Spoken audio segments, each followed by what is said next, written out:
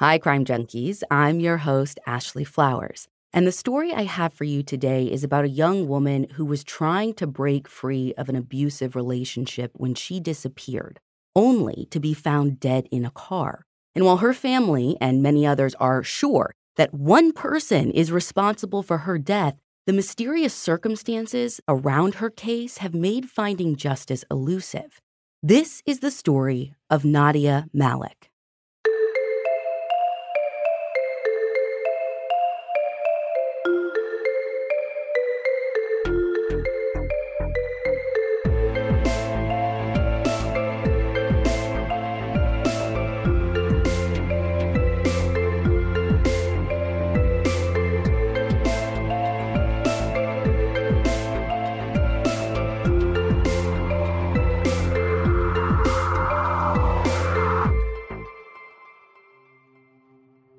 It's Saturday, February 8th, 2014, and in the Philadelphia suburb of Upper Darby, Pennsylvania, a man named Thomas is getting increasingly worried about his friend, 22-year-old Nadia Malik.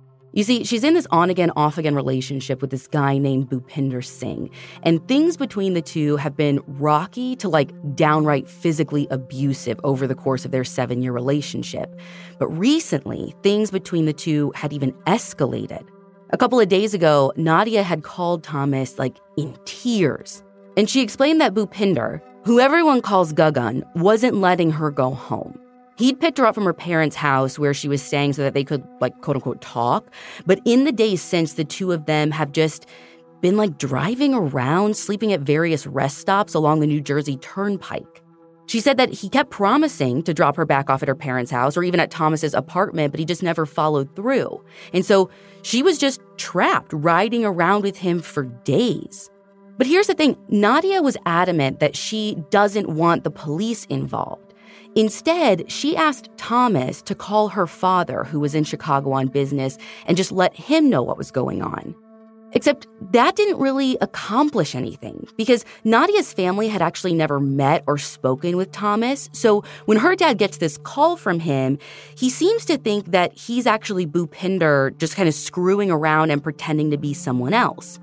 So Thomas is getting frustrated and he decides to record his next conversation with Nadia for proof that something is wrong.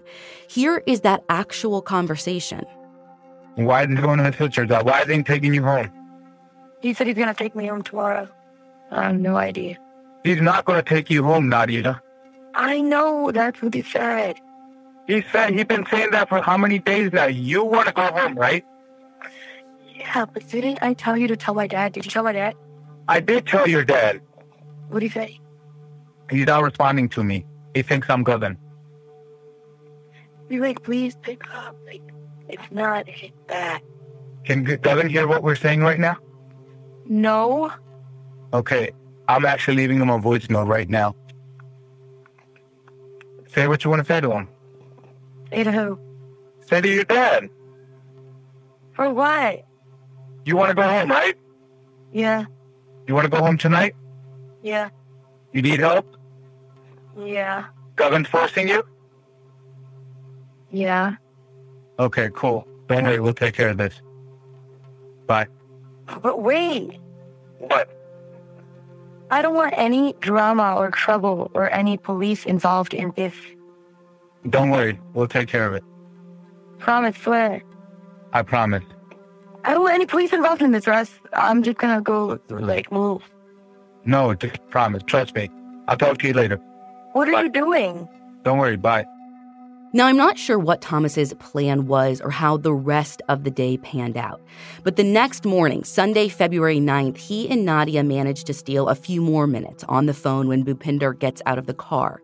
She tells him that they're in a Philadelphia neighborhood about 25 minutes away from Bhupinder's apartment in Lansdowne. And she's come up with this new idea.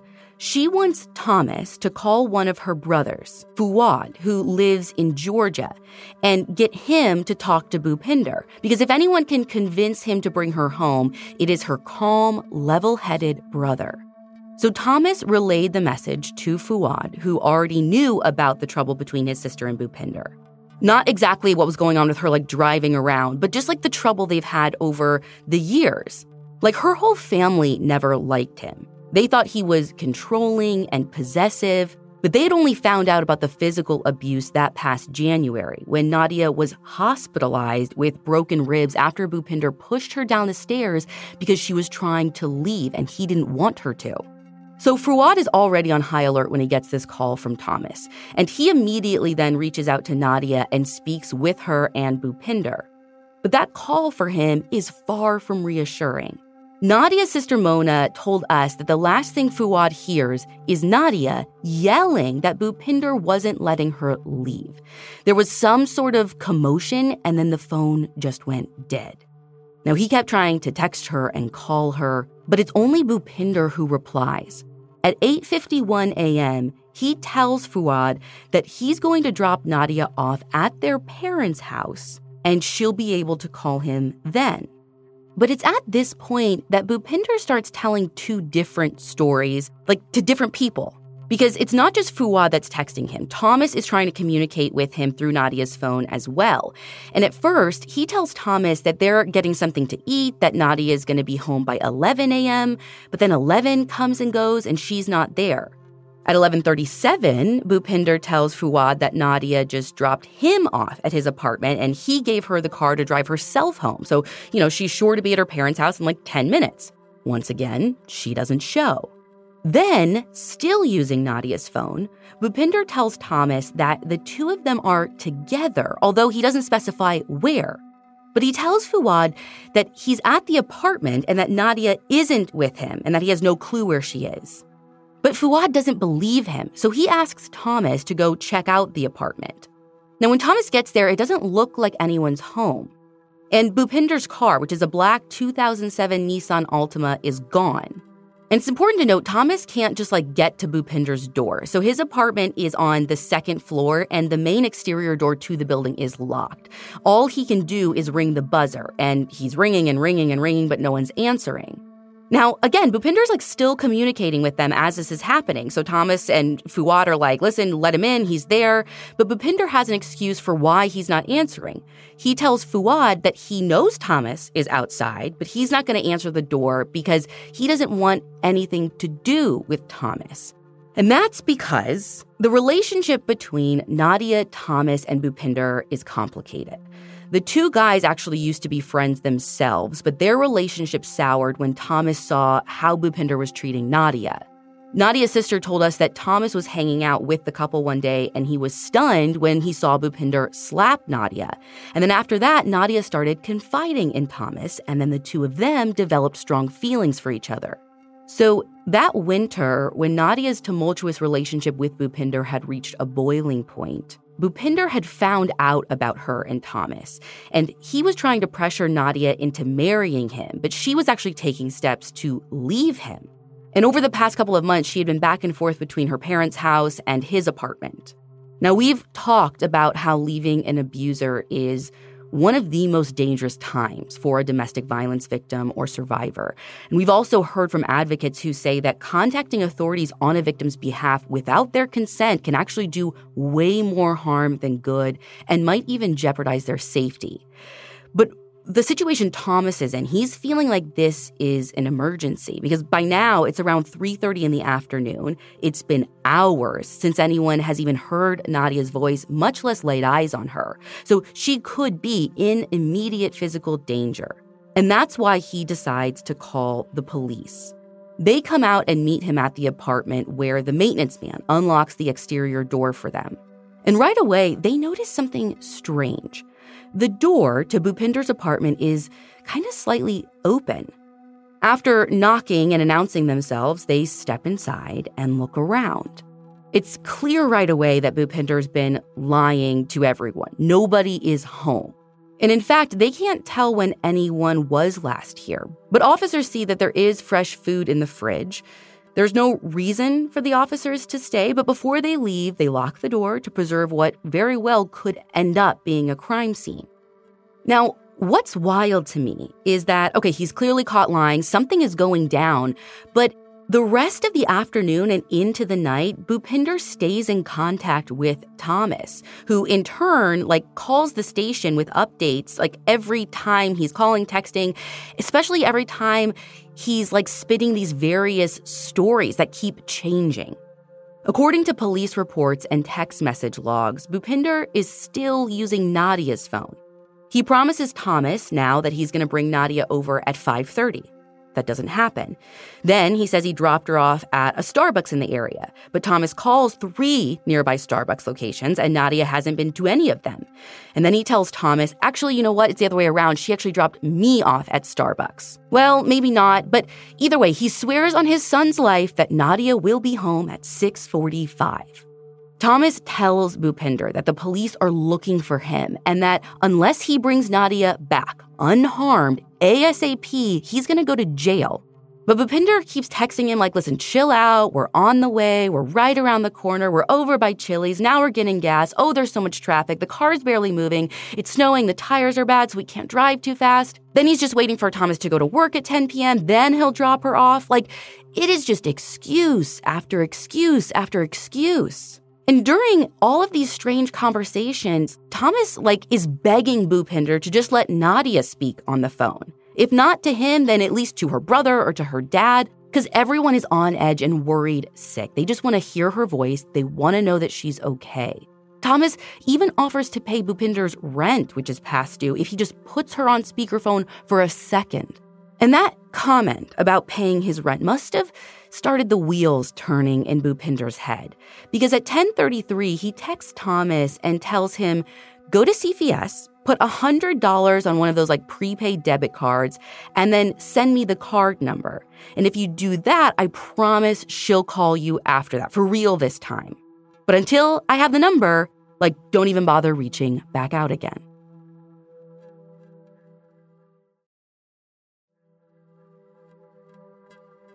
Thomas knows that this is just another trick by Bhupinder. He doesn't believe if he does this that Nadia's actually going to call. Because up to this point, he won't even send him a picture of Nadia. And he's not being any more forthcoming with her family. Messages fly back and forth all night, but there is no sign of Nadia. Police have advised Thomas to save all of the texts that he's getting, and a sergeant speaks with her father on the phone. Other than that, though, I'm not sure what other investigative steps police actually took that day. By the next morning, Nadia is still nowhere to be found. As far as anyone can tell, when she first got into Bhupinder's car, she was in the town of Broomall, which is where her parents live. The agency that had been involved up to this point was the agency where Bhupinder's apartment was. So once they kind of get everything sorted, the case gets transferred over to the Broomall people, which is actually Marple PD. And that's when her family is able to file an official missing persons report. One of the first things detectives do is to try and learn as much as they can about Nadia, about her relationship with Bhupinder, and everything that led up to this event. And the gist of what they learn is alarming. Nadia met Bhupinder in her junior year of high school.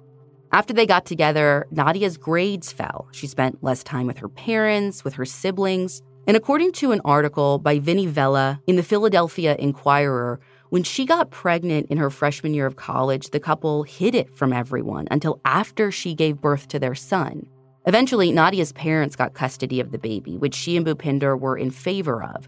But when Nadia got pregnant again with their daughter Alina in 2011, they hid that pregnancy. She was afraid that her parents would be disappointed with her. Her family only learned of Alina when Alina died in February 2012 under suspicious circumstances.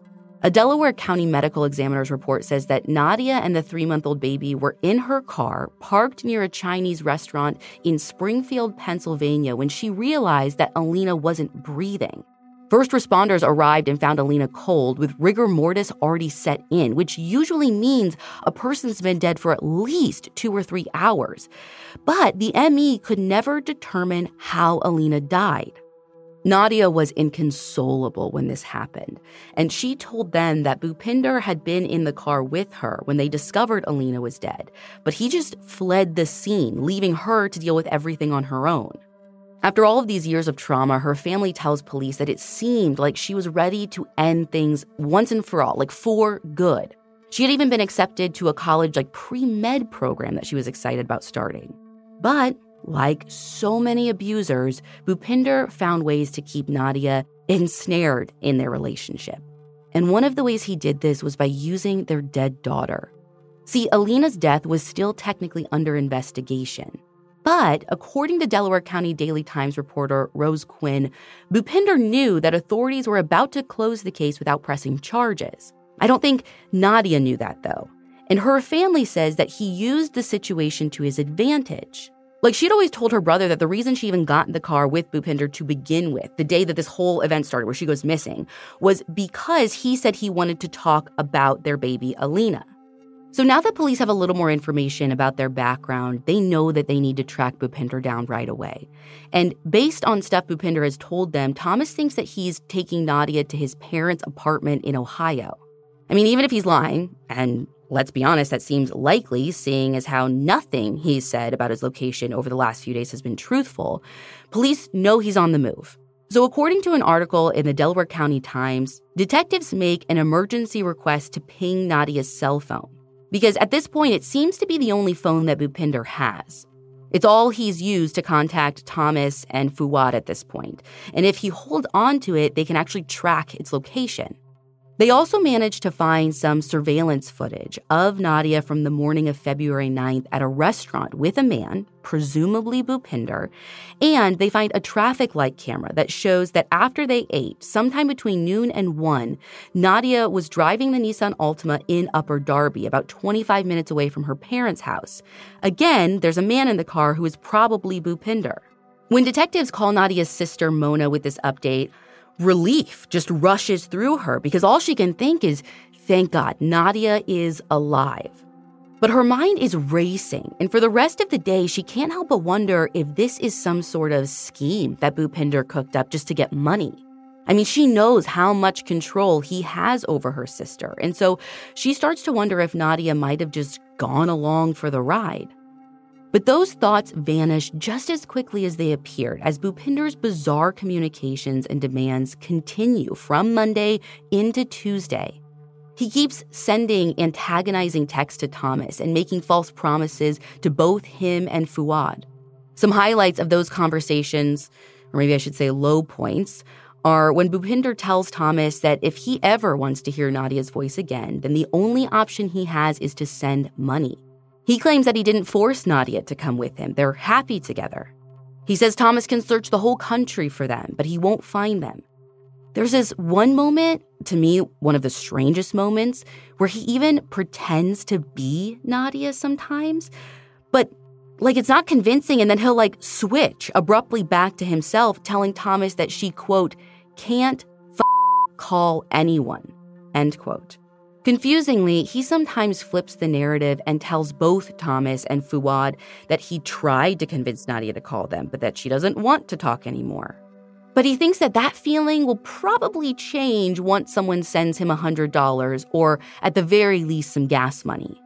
Police are keeping track of all of these communications, and Wednesday morning, which is now February 12th, detectives get a break in the case when Nadia's phone pings 3 times in Ohio, right near Bhupinder's parents' apartment. So they contact law enforcement over there, and at around 9:30 in the morning, officers head over to see if there's any sign of Bhupinder, Nadia, or even the missing Altima. As police knock on the front door of the Singh's first-floor apartment, a detective heads around to the back of the building. And thank goodness he does, because suddenly the rear sliding door opens, and a guy comes out onto the patio and tries to make a run for it. But police grab him and take him into custody. Sure enough, that man is Bhupinder. He has scratches on his face and a black eye, which he tells police came from Nadia. When detectives search him and his stuff, they find her cell phone, they find her driver's license, and the only set of keys they had to the Altima.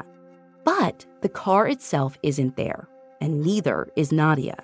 Bhupinder admits to sending the antagonizing text to Thomas and her family, but he insists that Nadia didn't come out to Ohio with him. He says that the last he saw her was on Sunday, February 9th, back in Philadelphia.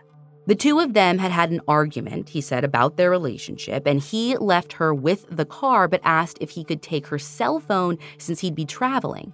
Which, to me, doesn't make any sense because remember, there's only one set of keys to the car. So, okay, even if you did leave it with her, it would have been useless because she wouldn't have been able to drive it. Now, he says he left Pennsylvania that day and he can prove that he didn't drive the Altima to Ohio because he has a Greyhound bus ticket that shows he traveled to New York City from Philly before boarding another bus to Cleveland by way of Washington, D.C. When they ask him why he has her license, he says that he just happened to have it, he was holding on to it when they parted ways. Oh, and that whole him running out the back door thing when the cops showed up was just a misunderstanding. He said, I wasn't trying to flee. I just wanted to see, who was knocking at the front door. So he went out the back, which doesn't make sense because, A, just go to the front door. B, you can't see the front door from the back patio. Why would you go around? Nothing this guy is saying is making sense. But even though he's not making sense, even though everything he's saying is very suspicious, police don't have anything concrete enough to charge him on in relation to Nadia's disappearance. But what they do have is the fact that Bhupinder was on probation back in Pennsylvania. He's got a criminal record that includes 2 DUIs and an assault case involving an employee at a 7-Eleven. So when he took off to Ohio without permission, he was in violation of his probation. So he agrees to be extradited to Delaware County to face charges on the violations and to be formally questioned in Nadia's disappearance. And in the meantime, until he can actually be extradited, he's just kind of held in a county jail. Now, when Nadia's family gets word that Bhupinder was arrested and Nadia was not with him, their hearts sink. They know that she would have called them by now if she was able to, if she was alone and not being controlled by him. And since the texts from Bhupinder were so angry and so deceitful, they can't help but think the worst. All they want to do is bring her home, so they go full boots on the ground. They get local maps. They split up areas. Each of them are driving around looking for any sign of her or the car. According to Crime Watch Daily, police also start planning a big search. But Philadelphia and their surrounding areas are in the midst of one of their snowiest winters ever. And that Wednesday into Thursday, they are slammed with nearly a foot of snow. Nadia's family waits patiently for answers as police learn what they can from Bhupinder.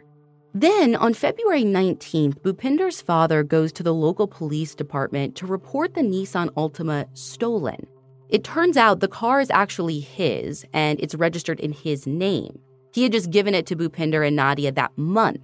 Bhupinder's brother tells reporter Vinny Vella that his dad reported it stolen out of concern for Nadia because they don't know where she is. They are saying that no one's telling them anything, so they thought this might be a way to get some answers. And he also defends his brother. He says that Bhupinder and Nadia had a nice relationship, and he only came to Ohio because Nadia left him and he didn't know what to do with himself, so he wanted to see his mom and dad. So after Bhupinder's father reports the car stolen, police release a photo of the Altima and ask everyone to be on the lookout for it. And not long after, on the morning of February 20th, they actually get a call from a man who says he found it.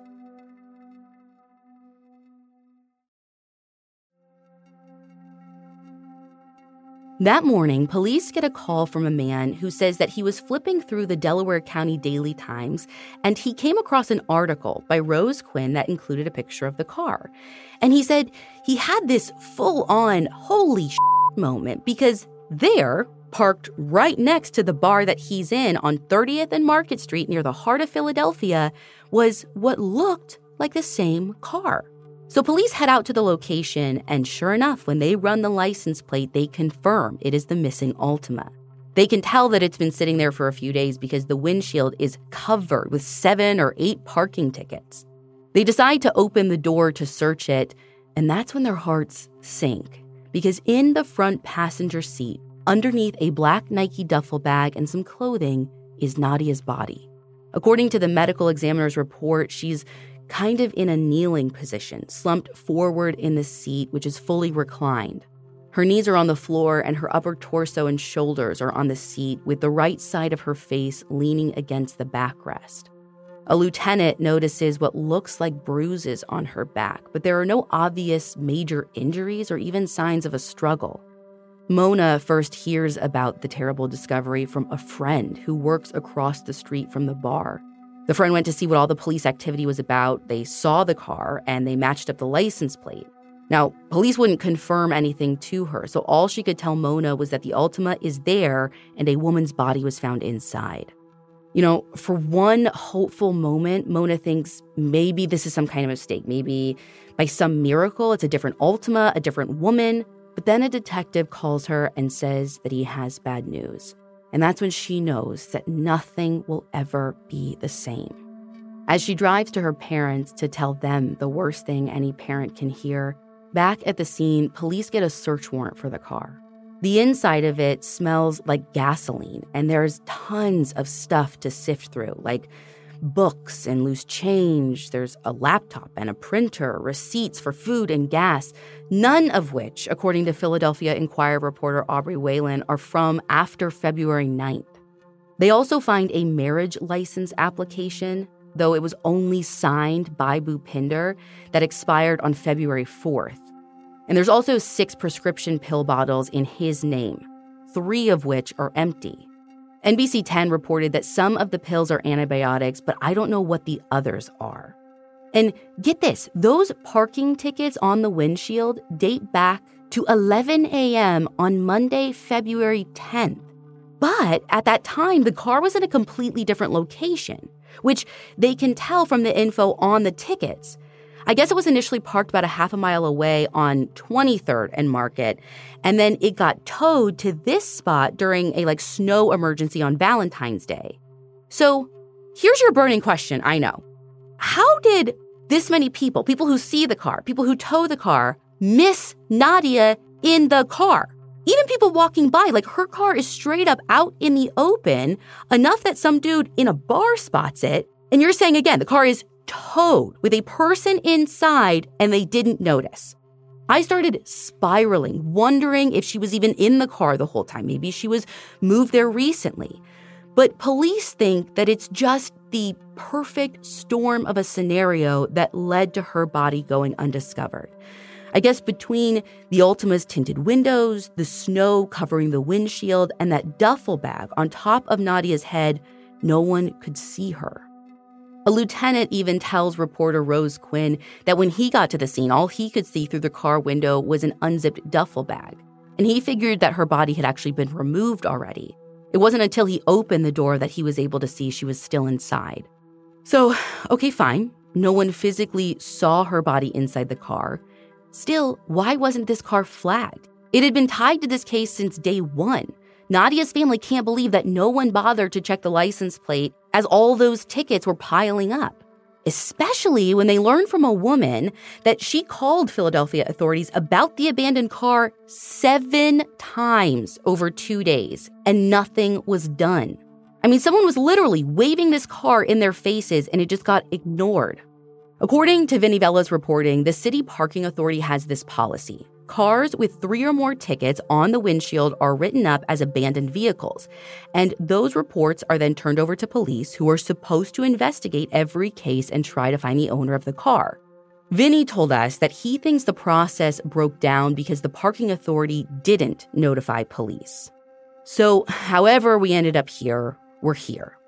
And that Thursday afternoon, the car is towed to police headquarters with Nadia's body still inside. She is then removed and taken to the medical examiner's office where an autopsy is performed the next day. Luckily, Nadia's body is well preserved because of the cold. The ME thinks that it's likely she was in the car the whole time that it was parked in those 2 locations. And we know that the Altima was abandoned at least as of February 10th because that's when the parking tickets start. But considering that Bhupinder had the only key to the car when he's arrested in Ohio and he left for New York City on February 9th, I think it's safe to assume that the car had also been there since February 9th. So we are talking 11 days before Nadia was found. It's also important to note that she's got no major injuries to speak of. There are no wounds on her lips or her face to suggest the possibility of suffocation, no evidence of sexual assault, and then obviously nothing bigger like blood or stab wounds or blunt force trauma. But the ME notices that Nadia has some bruises and abrasions on various parts of her body, including her lower back. And she also has this small pink pinprick mark on the back of her right hand. And Mona says that she was right-handed, so she thinks it's unlikely that she would have done this to herself. Now, the skin around that mark is blood-stained, which the ME says is suggestive of a recent needle puncture. What's interesting is the puncture mark ties right in with her family's theory. They believe that she was poisoned. Actually, Nadia believed that she was being poisoned. In January and February, she told various people that she thought Bhupinder was putting the Percocet that she had been prescribed for that broken rib into her food. Because of that, investigators ran a battery of toxicology tests. Now, to go back to where Bhupinder is in all of this right now, he has still been awaiting extradition this whole time. He is finally sent back to Delaware County from Ohio on Thursday, February 27th. Police try and question him, and he talks a little bit, but then he lawyers up pretty quickly, shutting down any chance of getting a confession. So fast forward a little bit. In late March, investigators get the preliminary toxicology results back, which are negative for everything. But that's not necessarily the all clear on poisoning. You see, the ME thinks that any drug in Nadia's system would have been metabolized while her body was in the car. So they decide to run even more tests. While they're doing that, Bhupinder goes to court on April 15th, and he is sentenced to 4 to 23 months in prison for his probation violation. With time served, he'd be eligible to get out in like 5 weeks, basically. So the clock is ticking. And 5 weeks go by fast, especially with him not talking. And this whole time, police don't dig up anything that they feel bolsters their case enough to charge him. So on May 19th, he's just let go. He's on house arrest, but it's a far cry from where Nadia's family believes that he should be. To them, it is obvious. I mean, the hundreds of threatening texts, the violent nature of their relationship, and the circumstances of their final few days together. To them, it all adds up to one thing. Bhupinder did something to Nadia. But what? That is what no one can figure out. Without that key piece of information, authorities can't charge him with anything. Because if there is no murder, there's no murderer. Which brings me back to the other case that's kind of still looming over Bhupinder, and that's the death of his and Nadia's daughter, Alina. Well, in early July, the Delaware County Medical Examiner finally releases their results, which show that Alina, who remember was also found dead in a car like her mother, died of cachexia. Cachexia is known as a wasting syndrome that's associated with weight and muscle loss. And listen, there were some red flags during Nadia's pregnancy, like she didn't have structured prenatal care, and the doctor was concerned that Alina's head was growing faster than the rest of her body. But she ended up being born okay, healthy, 7 pounds, and she did get thrush at one point, but that's pretty common. And she was fairly small for her age when she died. She was only 8 pounds. But what's super weird is that cachexia is often a sign of an underlying condition, like cancer or something like that, which Alina doesn't seem to have had. So even though the ME considers it the cause of death, the circumstances aren't adding up. And so the manner of death remains undetermined. And when Nadia's testing results come in, her case is even more mysterious.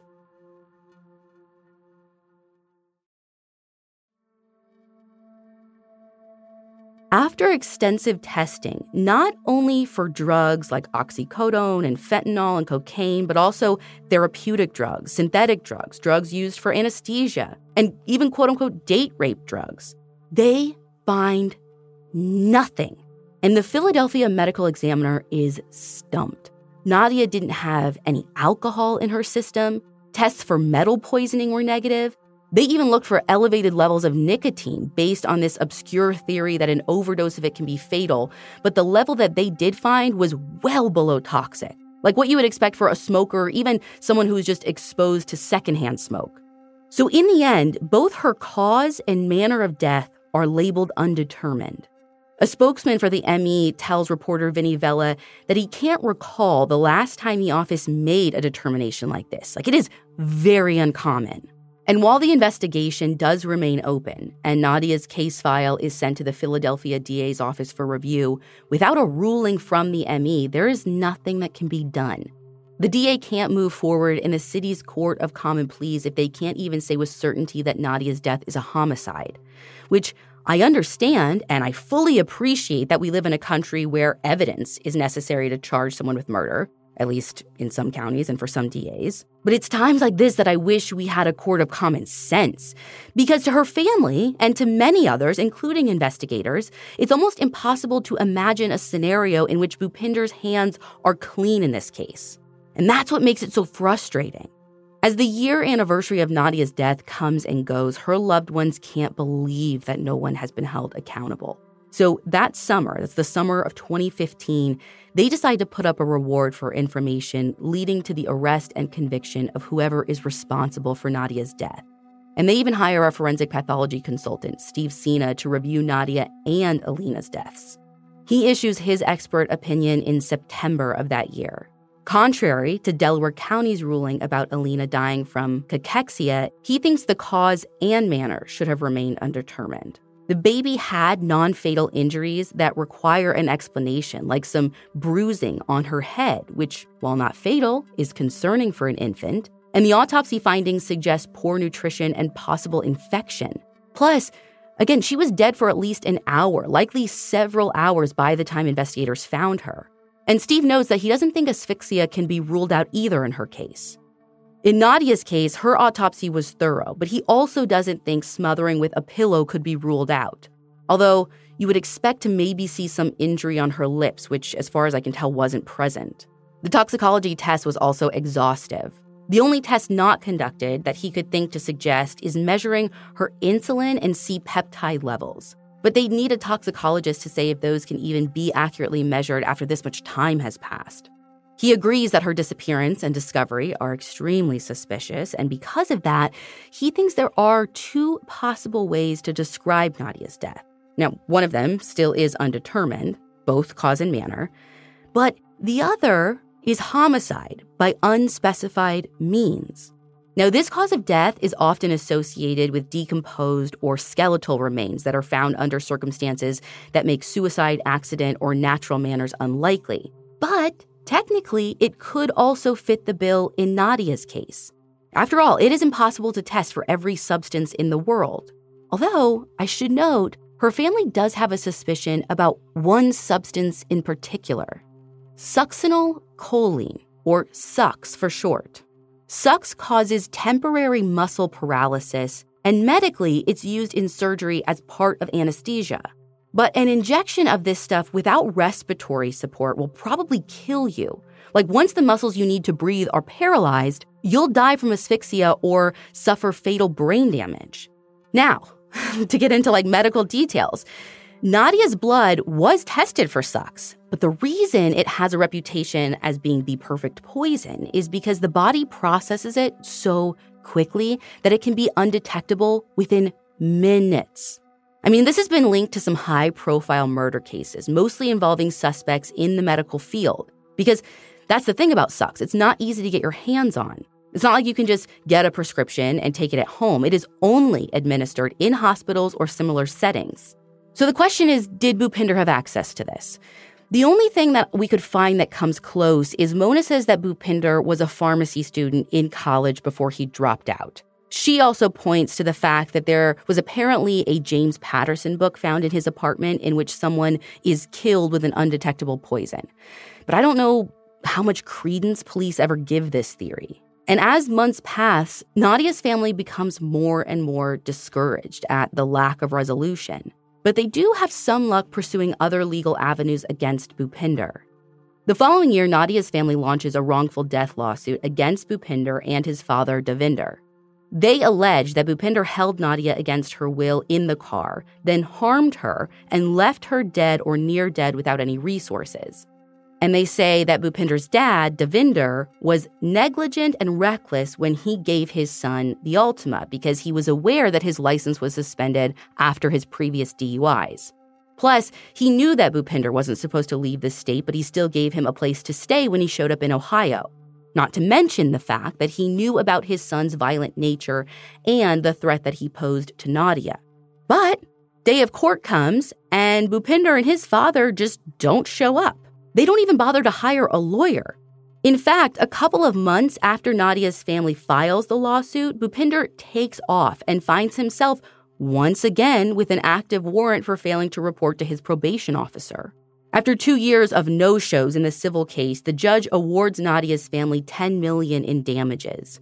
He doesn't rule on the merits of the case, but the Malik's attorney tells reporter Vinny Vella that he sees the decision as an indication the judge believes Bhupinder and his dad bore some responsibility for Nadia's death. And by the way, Nadia's family also thinks Bhupinder is responsible for Alina's death. They're not sure how, but they think it's just too much of an awful coincidence for them to believe he didn't have a hand in it. And Mona says that the Springfield police never conducted a real, thorough investigation when Alina died. For instance, Nadia and Bhupinder were staying in a motel with Alina right before she died, but as far as Mona knows, police never questioned anyone there or even checked the couple's phone records or surveillance cameras in the parking lot that they were in.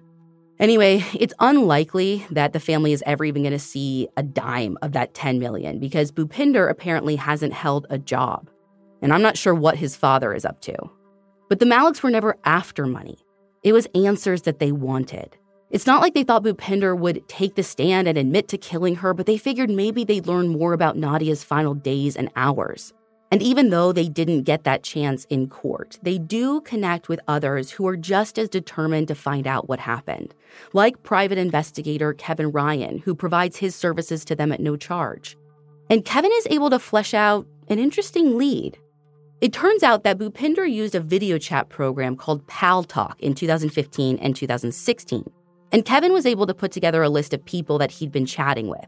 Mona says that when Kevin reached out to those people, one woman told him Bhupinder straight up confessed to her to murdering Nadia. So finally, for the first time, it seems like they have someone who can give them some real answers. But the next day, that woman was nowhere to be found. And when Kevin spoke with her mother, he was told that she just didn't want to talk anymore. Another woman Bhupinder was talking to gives Nadia's family screenshots of their chat. There's no confession in those, but he did ask the woman if she was only talking to him so she could collect the reward money. And he told her he misses Nadia, although they had broken up a couple of months before she died. As of now, this case is still open, but it's not active. The Maliks want the Philadelphia medical examiner to perform another forensic exam, but they were told that there's not enough new information to justify it. And that's what the family is hoping this podcast episode will bring: renewed interest and new information. Mona remembers when she and Nadia's other sister went to poke around for clues in Upper Darby, where Bhupinder used to live. She says that a lot of people seemed to be afraid of him or just didn't want to get involved. I mean, the community is home to a large population of immigrants who may be wary of police. But she thinks that enough time maybe has passed, and maybe that will help lessen the fear, especially because it seems like Bhupinder's in Ohio now. At least that's where the most recent warrants were that we could find for him. In 2018, he was arrested for illegally distributing cigarettes, and surprise, surprise, he didn't show up for court. So if anyone is sitting on information about this case, please contact Kevin Ryan at 267-225-8921. Tips can be confidential. There is a $60,000 reward for information leading to the arrest and conviction of anyone responsible for Nadia's death. And if you or someone you love is a victim or survivor of domestic violence, help is available. Call the national hotline at 1-800-799-SAFE. Or you can visit this episode blog post or the show notes for resources.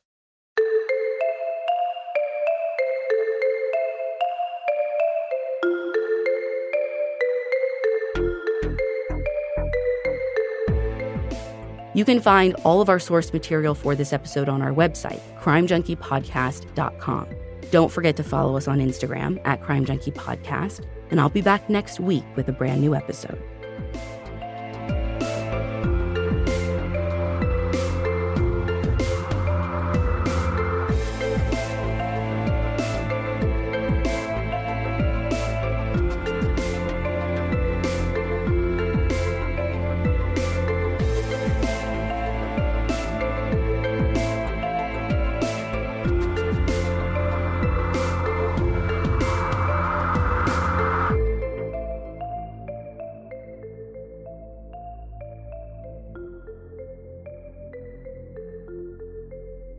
Crime Junkie is an Audio Chuck production. So, what do you think, Chuck? Do you approve?